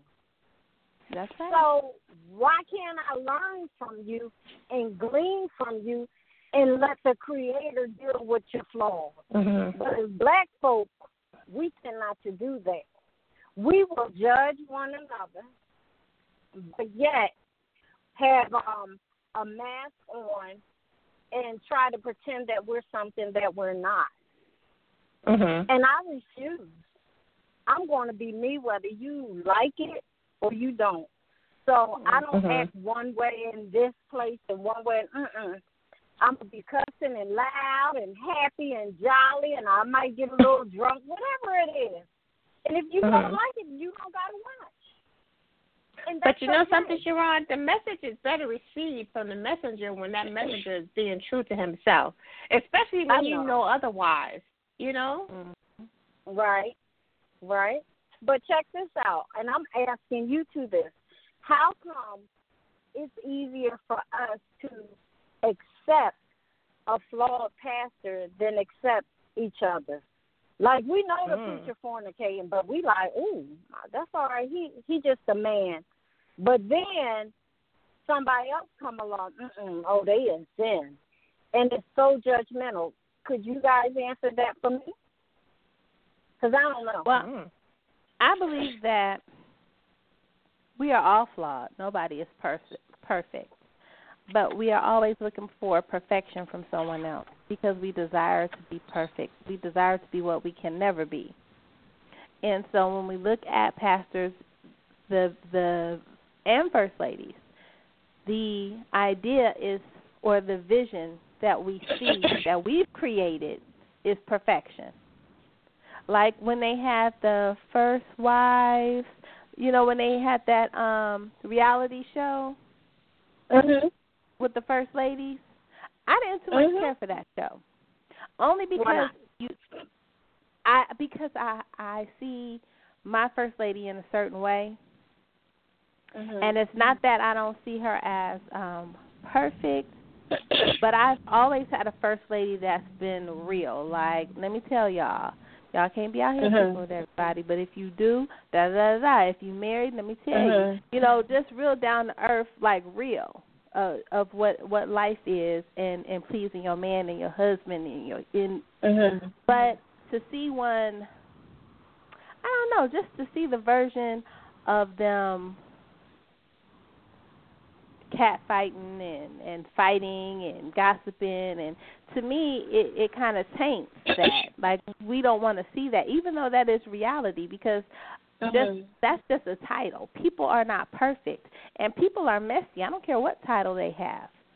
You have pastors that are thieves. You have pastors that are criminals. You got pastors that they might be holy 80% of the time, and then the other 20%, they are doing things that they shouldn't be doing. Right. And so it's reality that it happens. But I just didn't want to see it on TV. Okay. Because you had an image of a certain type of first lady. Right, because I'm like, my first lady don't act like that. But then it's like, well, how do you know? You know what I'm saying? But it's like, how you know?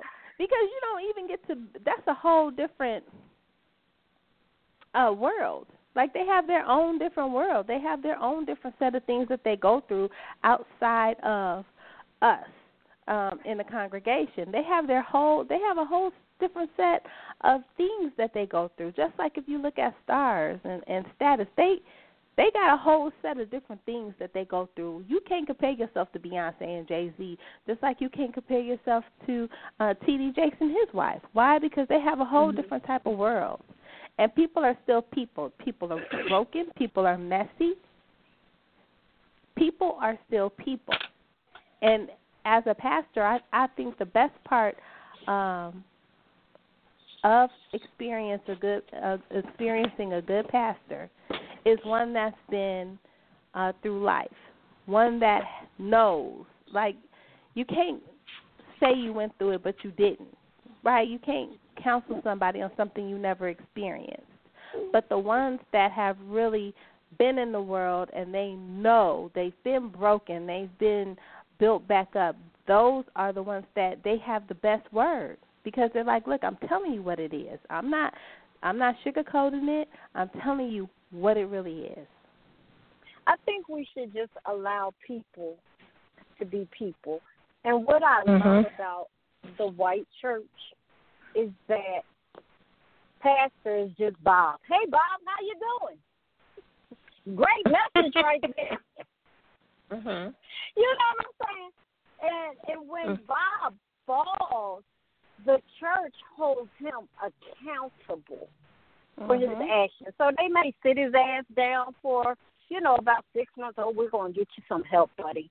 You got a fornication addiction or right. But we're going to walk you right through this because we want to see you win. But then in the black church, we turn a deaf ear and an eye to what we see. And I've always felt that there's no accountability. And I can say that because I've gone to my leaders with my husband's or ex-husband's infidelities, and it was like, oh, don't do that no more. And I say, you'd rather pimp our gifts and our anointings then say you need to deal with your household and get some help. You know, but my journey, the 6 years since being divorced, has taught me compassion and to take men as men, whether they're men of the cloth or men in the world, men in the streets, because they tend to tell me a lot of things that they wouldn't tell other individuals. For example, I got a call last week. You know, my wife ain't giving me no sex, and I don't know what I could do, but I'm doing all of this and all of that. And my response was, well, would you like me to communicate with her? No, but I just needed somebody to talk to. And there's a lot of men who cannot talk to anyone because they don't know who they can trust. Like women, we have girlfriends. You know, we confide in one another. That's just how we are. But a lot of men don't feel comfortable enough to share their flaws and to go get help, even as far as, like, counseling and therapy. You know, and I think that's sad for whatever reason, whether it's pride or whatever. But I enjoy the fact that they are able to come to me and to communicate effectively, including my ex-husband. We're very good friends now. Very good friends. And my current fiancé knows that we're good friends as well. You know, do we talk on the phone as much anymore? No, since I'm engaged and stuff. But even our communication after the divorce wasn't about me and him. You know, it was more of a counseling. Are you okay? You know, I'm praying for you. You know, well, what do you think went wrong in our marriage? How can we both be better people? So more of that now. And I think that just took the Spirit of God, the Creator, to come in and soften our hearts. You know, and I'm going to say especially soften mine, because when I left my marriage, I was bitter. I was angry. I was hurt. And it took me about 5 years of therapy and coaching to get where I am now, as far as being able to even call a pastor and not say he ain't shit. You know, even if I know it's wrong, I'd be like, oh, okay, you know, you still cool. You all right? What's going on?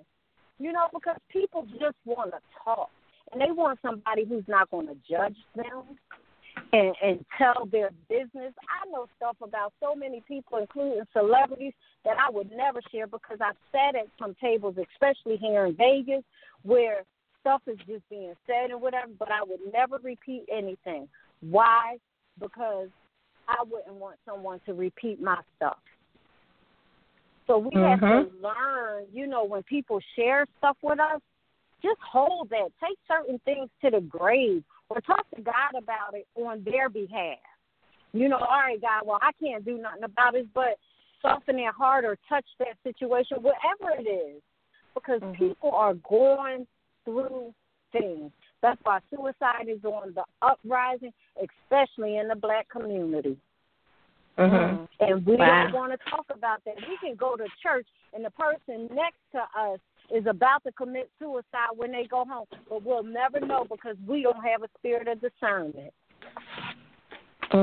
But you know something, Cheron, you hit it right on the nose when you said a little while ago that men have no one they can talk to because they don't know who to trust.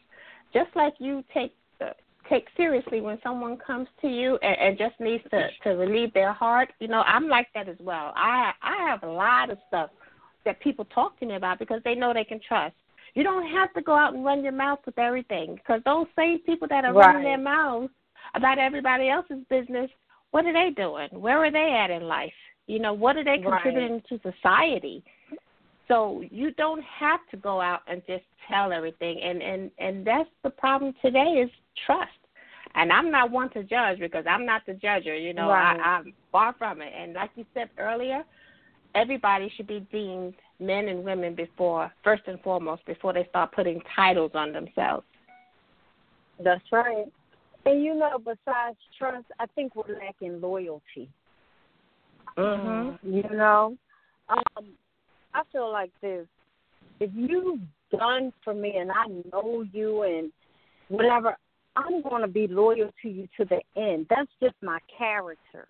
Now, if you're wrong about something, I'm going to tell you, you know, and if I have to make some decisions. But loyalty is something that I truly, truly, truly believe in, because there's people out here who aren't loyal.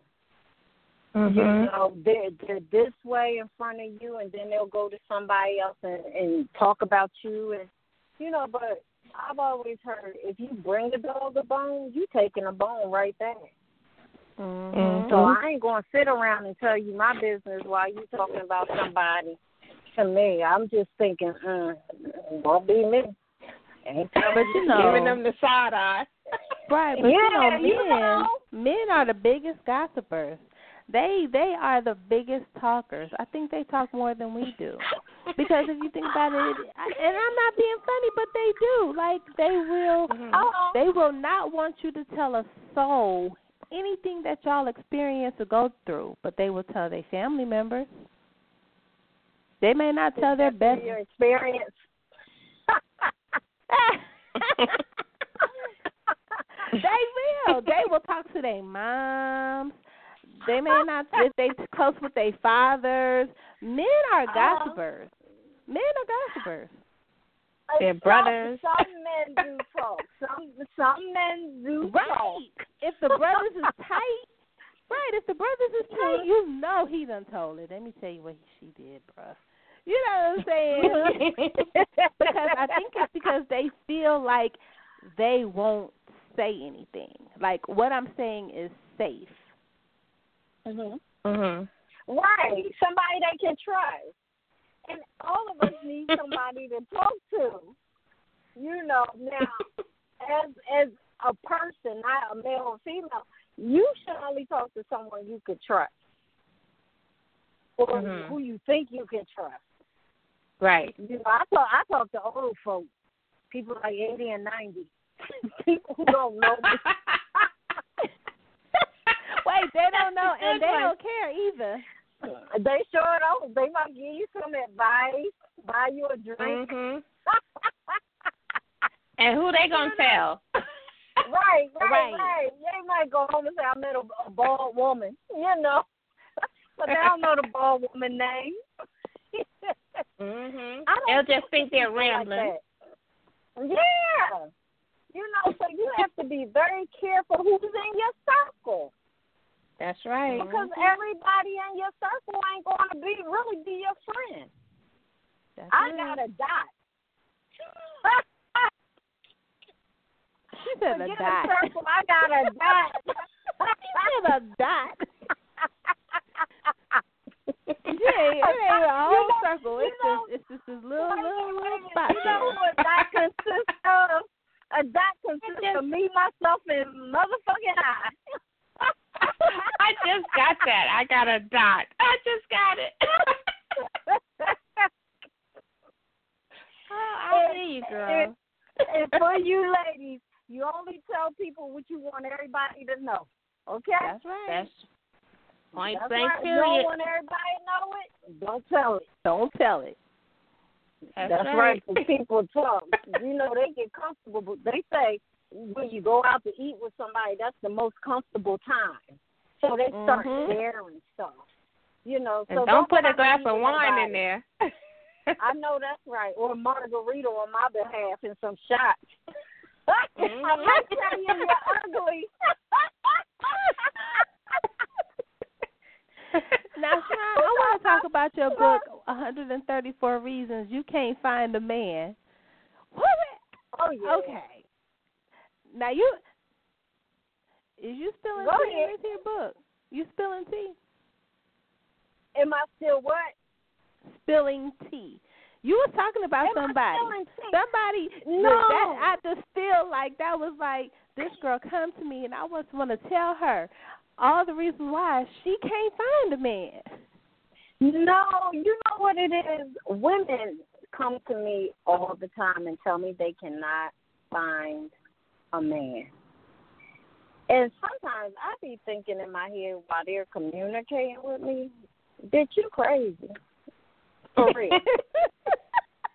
That's what I be thinking. That's why you ain't got no man, because you a little off in the head. Like, and I only had like a 5-minute, 10-minute, 30-minute conversation with you, and I wouldn't fuck you either.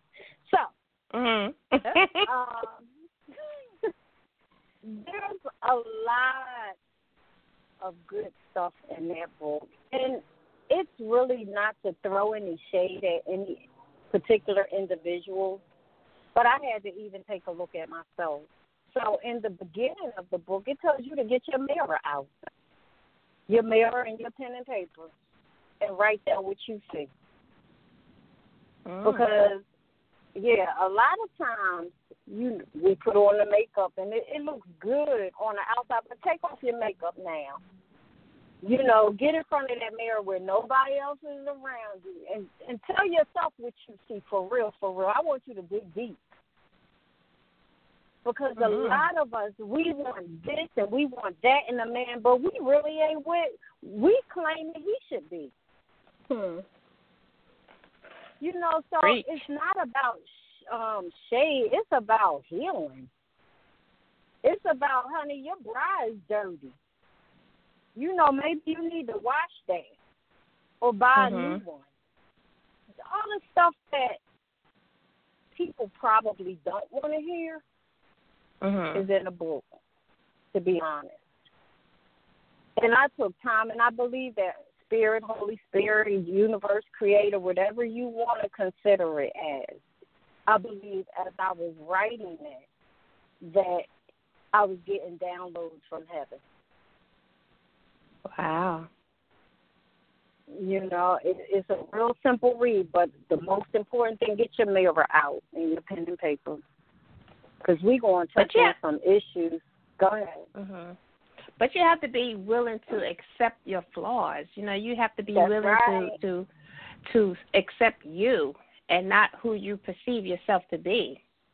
That's right. That's why sometimes we got to dig deep. You know, a lot of us have seen flawed relationships, and we acting like our bitter mothers. So come on, let's write about her. Let's write about your mama now. How she damaged you when she told you all men ain't shit. And that's damaging. And it makes you look at you and why you're not in a healthy relationship. Forget just a relationship, a healthy relationship. Absolutely. And I think understanding that, you know, I think that we were, as women, raised in society to say a man is used for security. And I really believe that you got to secure yourself first. Because there's a difference between somebody being your partner, your life partner, and just feeling responsible for you. You see what I'm saying? There's a difference in that. Talk a little bit about that. Well, I'm going to say this, and this might encompass that. My number one question is, how can I get a sugar daddy? Wow. Well, baby, you need to go to the gym and work out, because the sugar daddy wants some eye candy. So don't think you going to be getting Louis Vuitton and Gucci and all this kind of stuff, and you ain't putting in no work. You going to have to listen to all his problems and not say a word, just comfort him. But see, women don't want to hear all that kind of stuff. They just like, oh, he going to take me here, take me on trips, and that's what you think. Wrong perception of a sugar baby and a sugar daddy relationship. But a lot of women, older women and younger women, that is what they're looking for. I need somebody to retire me. Well, what you offering? and I think we need to be secure in ourselves before we go out there and damage somebody else. Because people hurt people. That's right. You know, like I said, it took me 6 years to finally get it right. My therapist had to kick me out. Oh, you don't need this no more? No, I want to come back. I like it. No, we good. You straight. My life, you don't need me no more. It's time for you to walk on your own. But I remember your wings. That's right. Last year when I was in the Dominican Republic, I went 5 weeks by myself. Spirit led. I prayed. I said, all right, God, where we going? And in my mind, I had Greece, Turkey, or Cambodia. Spirit said DR. I said, all right, next day I booked the trip. I didn't even know where I was going. But in that time, yes, it was a vacation, but it was a time where I got before God. I cried after him, what do you want me to do? You know, how do you want me to be? Because I started treating men like they were bitches. Nigga, fuck you. I don't need you. Like, in my mind, I could see me throwing money at men like, nigga, go somewhere. I don't need you. And I said to God, that is not the role that I want to take on as a woman. You know, because I felt that I was starting to turn bitter because of being disappointed over and over and over again. So guess what I got out? I got my mirror out. And I started analyzing myself and saying, okay, girlfriend, this is where you're flawed at. This is where you need some help at. This is where you need some patience and some loving kindness, you know. But while I was in the DR, this lady, I met a horse whisperer. And she told me about this horse that was untamable. And that everybody said, get rid of the horse. And she was like, no, I believe in the horse. And the horse became her best horse and her best friend. But when she was telling me the story, untamable. Wow. Everybody gave up on me. So as she was sharing, I was crying because I knew Spirit was talking through that lady about me. That's powerful. But God did a quick turnaround. A quick turnaround. And now I'm in a healthy relationship. I'm engaged. And I'm happy. And I'm free to be me. I don't sugarcoat nothing. I'm just me. And when we first met, he said, you flawed, sister.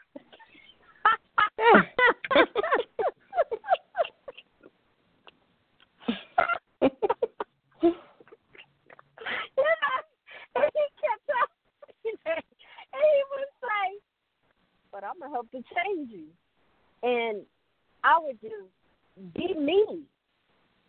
But then I noticed I started calming down. I stopped cussing as much. And my whole countenance changing. And then people were like, man, you real happy. You know, I was happy anyway, but I was getting mad because I was so disappointed in men. But then how can a loving man, how can I attract a loving man if I ain't loving? That's right. Yeah, so God did a quick work, and I'm grateful, and I'm thankful. And I'm just here to help somebody else. Anything that I do is always about empowerment and encouragement. That's just my total brand. Now, how I do it, you might not like it. It's okay. Because I'm going to be me. And even in my coaching, I say I'm not for everybody. I'm a tough love person. We might do some crazy things.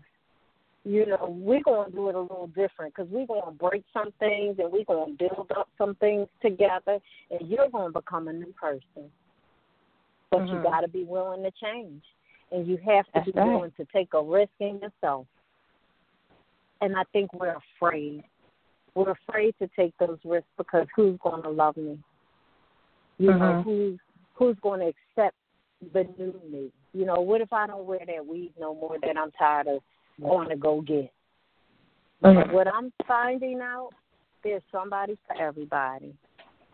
There are 7 billion people on this earth, and you can't find one. Truly, something's off. Now, he might not be in your state, and he might not be in your country, but the person exists. And, you know, I used to look at some people, and this might be my ignorance or however you want to consider it, but I would look at some of the sloppiest people, and I'd be like, how the hell they get a man and I can't get one? For real. You're not alone. A lot of people feel like that. Like, what's wrong with me?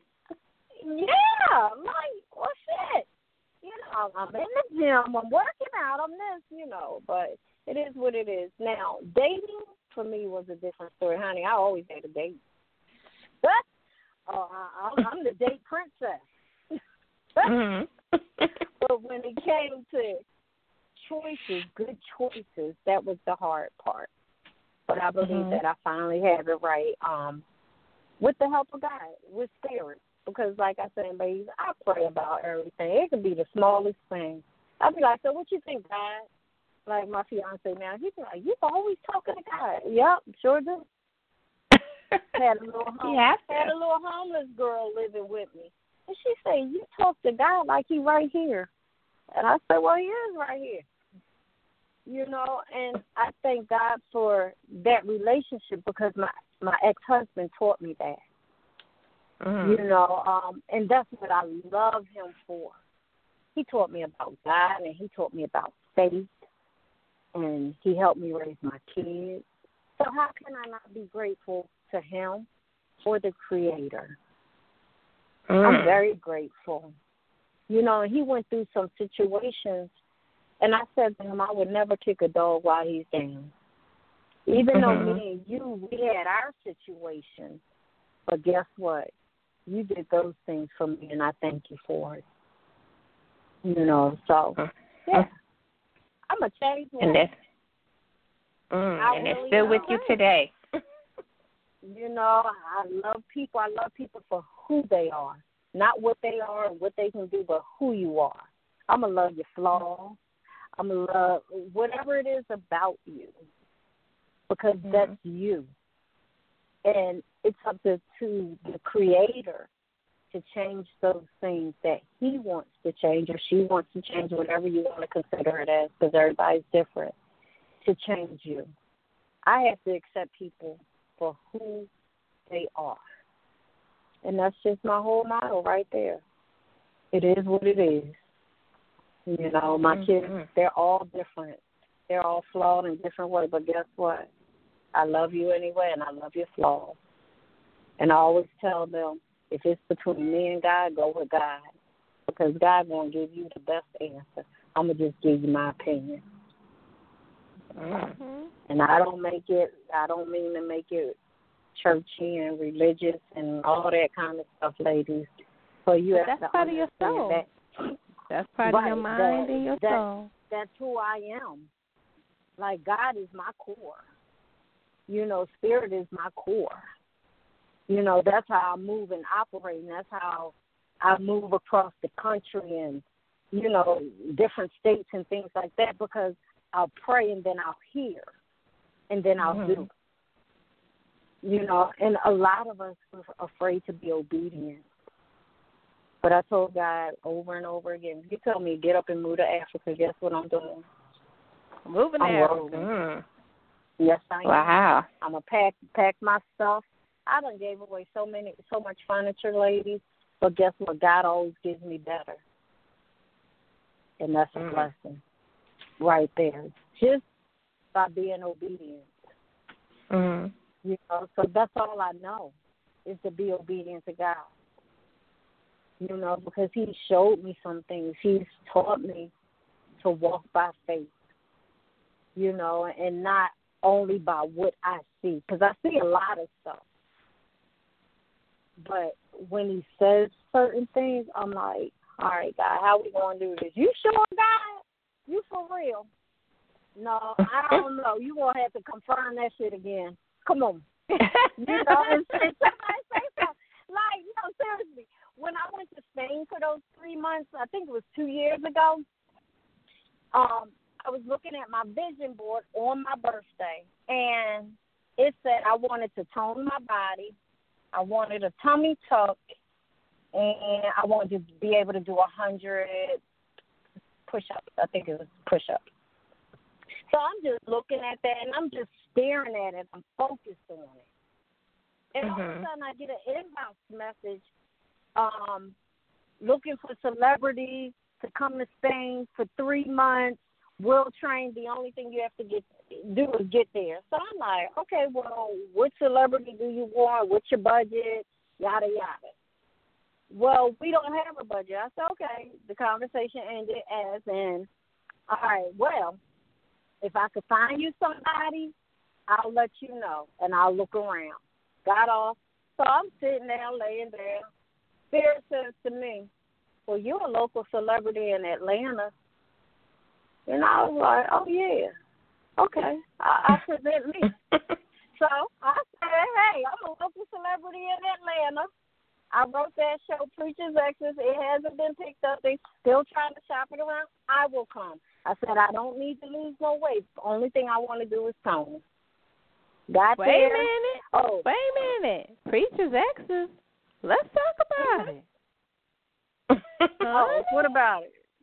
Oh, wait a minute. Can I finish my story? Yes, go ahead. All right. So long story short, I make these preparations to go. I'm in a gas station. I noticed the lady behind me. She's so pretty. I go out. She's a black woman, just beautiful. I ran behind me. I said, ma'am, I just wanted to tell you how beautiful you are. She said, thank you. I got back in my car, proceeded to go. Her husband comes running after my car. And he says, ma'am, I just want you to know the Lord says it's okay to go. Wow. I said, wow, God, thank you. And that's how I got there, because so many people were like, you're going to be, I think it's called catfished. You're going to be catfished, and you're going to be this. But no, like, I needed to know that it was okay, and God told me it was okay, and it was okay. And I had a great time, got my titties done, met a man over there, dated him for a little bit, came home. It was wonderful. I cannot complain, but that's how I live my life. So, go ahead, Preacher's Exes. What about it?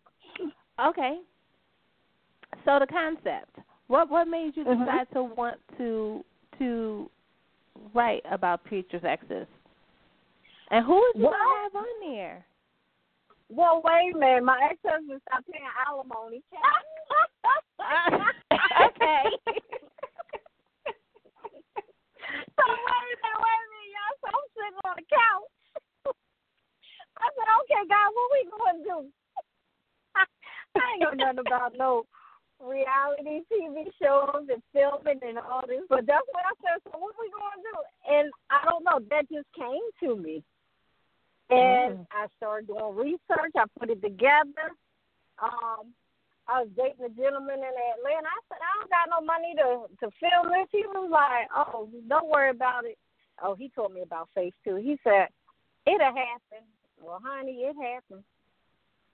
It happened. I mean, and I was just like, wow. So that's how the concept came. We didn't have any quote-unquote star power, as in any mega preachers and stuff like that, wives. But women came out the woodwork. When we posted that first sizzle reel, which was, I won't say it's garbage because I did it, but it wasn't up to par. I can take that, but it was good, and it got me a lot of notoriety. So thank God for that. But we went back and we refilmed it. We did a character reel with new ladies, and it has not gotten picked up, which is okay because everything happens for a reason. But I know how to write shows. So, if it happens, it happens. It's not even in my hands anymore. So if it happens, it happens. If it doesn't, it doesn't. You know, but one thing that I did tell God is that if it happened, I needed to be with the man that I'm spending the rest of my life with. Because I knew once it happened, all kinds of men were going to come out the woodwork. And I didn't want that. I didn't want people to see dollar signs or anything like that when it came to me. I wanted people to see me. And even in the process, you know, some men thought it was going to happen, and they just kind of hung around, and, you know, but God reveals everything. Sure does. You know?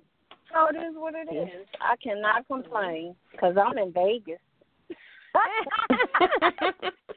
Now, here on Let's Chat, we like to do something a little fun, and T always comes up with some fun questions. So I'm excited about what she has for you. I would say clutch your pearls, but, Hunty, we already know your pearls was already tucked away in your purse.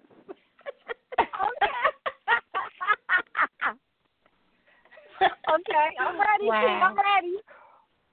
Wow, Cheron, you have shared so much of yourself, your journey, and we so appreciate you because in sharing you have helped so many others, you know, and also giving food for thought. And that's what we love doing here on Let's Chat, just giving food for thought and just reflection. So thank you so much for that. Thank you. I appreciate the opportunity. You're very welcome. So thank you both. You're very welcome. Now, I want you to I'm going to give you some props because we love hearing our guests' creative juices flow, and you have just been flowing since you got on the mic, girl. I just want to say that. But I want you to create a live excerpt, and you can use any scenario you want, but I wanted to include 3 props. And your first prop are some handcuffs, a whip, and some red MAC lipstick. I'm on this lipstick kick these days, or lip gloss. Okay. And you can set it up any kind of way you want. Well, I actually have handcuffs.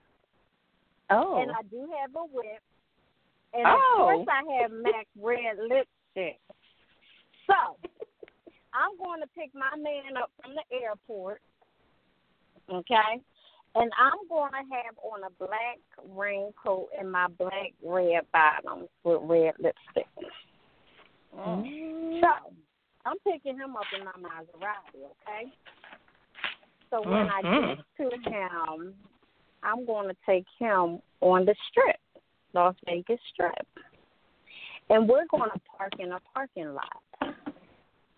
And I am going to handcuff him in the car, and I'll have my whip on the side in the other chair, okay? And I think I'm going to suck his penis. With my red lipstick. And I'm going to stroke while I'm sucking. And my red lipstick is going to be all over his penis. And because I don't want to mess up my car, I'm not going to let him come in my mouth. But I'm going to start riding him. And I'm going to start kissing him with my red lipstick. All right. And as I'm riding him, I'm taking my whip. And I'm just rolling it down his face and on his neck and stuff like that until I bring him to a place of ecstasy. Oh. So. Go ahead. All right now. The First Lady edition, y'all. Boom. That you better was get into awesome. It. You better tell them how to do it, girl. Boom. Y'all better get into it. Boom, boom.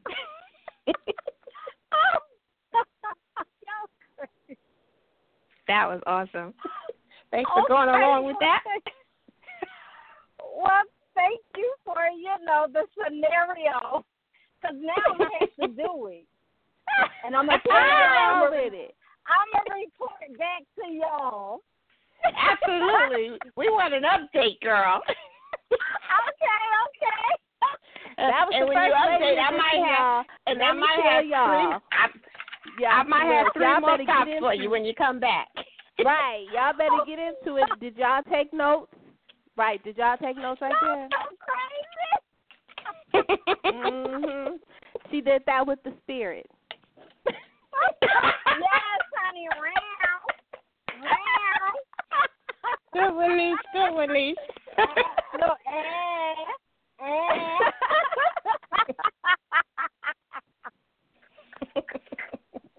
We so appreciate you coming to kick it with us here in the chat room. We want you to shout out all of your social media, where your books can be purchased, any book events you have coming up. Let us know when you have your show picked up. I'm quite sure it will be picked up very soon. Oh, thank you. I pray. Well, my social media, everything is Cheron K. Griffin, Cheron, middle initial K, last name Griffin, Griffin, and my website, CheronKGriffin.com. No, actually, I changed it, CheronsWorld.com. So CHERONS as in Sam, World, WORLD.com. Mm-hmm. So that's everything right there. Oh, books, Amazon.com. 3 p.m., The Preacher, The Power of the Penis, and Me. And we're looking at a date of September the 29th. That's the date we're looking at for 134 Reasons Why You Can't Find a Man. So that's All right now. All right. Oh, thank you so much. Thank you. And I really appreciate you all. Oh, we appreciate you. We want you to enjoy your birthday week. Oh, that's over. It's a new season. It's been business meetings since. 30 days before and 30 days after. The birthday is 30 days before and 30 days after. Wait a minute. You know you had the vegan guest on before me. I have been detoxing my body since my little birthday celebration in the DR. Yes, I think I picked up a little bit of weight, so I'm just losing it real quick. But I appreciate everything, ladies. Thank you. Well, we appreciate you. You're very welcome. I want you to have a good time. Have a good night. Thank you so much. Okay. Bye-bye. Bye-bye. Bye-bye. That was awesome, Lee. That was a awesome. whole different level, girl. Yes. And I love the way she gave us the real side. You know what I'm saying? Just the real, just about life and the way we think and the way we live our lives. You know, that's all part of a healthy mind, body, and soul. You have to have that. That's right. That's too bad a lot more people don't have that same concept on how to live life. Absolutely. We appreciate y'all coming to kick it with us here in the chat room. We will see y'all tomorrow. We'll be talking at Book Talk tomorrow. We'll have the fabulous Robin Denovich and Tommy Griffin Jr. will be in the chat room with us tomorrow. And have a great week. Good night. See you tomorrow. Good night.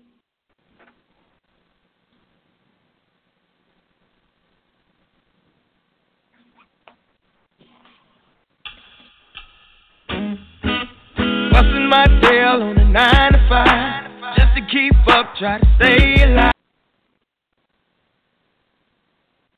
With the Lucky Land Slots, you can get lucky just about anywhere. This is your captain speaking. We've got clear runway and the weather's fine, but we're just going to circle up here a while and get lucky. No, nothing like that. It's just these cash prizes add up quick. So I suggest you sit back, keep your tray table upright, and start getting lucky. Play for free at LuckyLandSlots.com. Are you feeling lucky? No purchase necessary. Void where prohibited by law. 18+ terms and conditions apply. See website for details.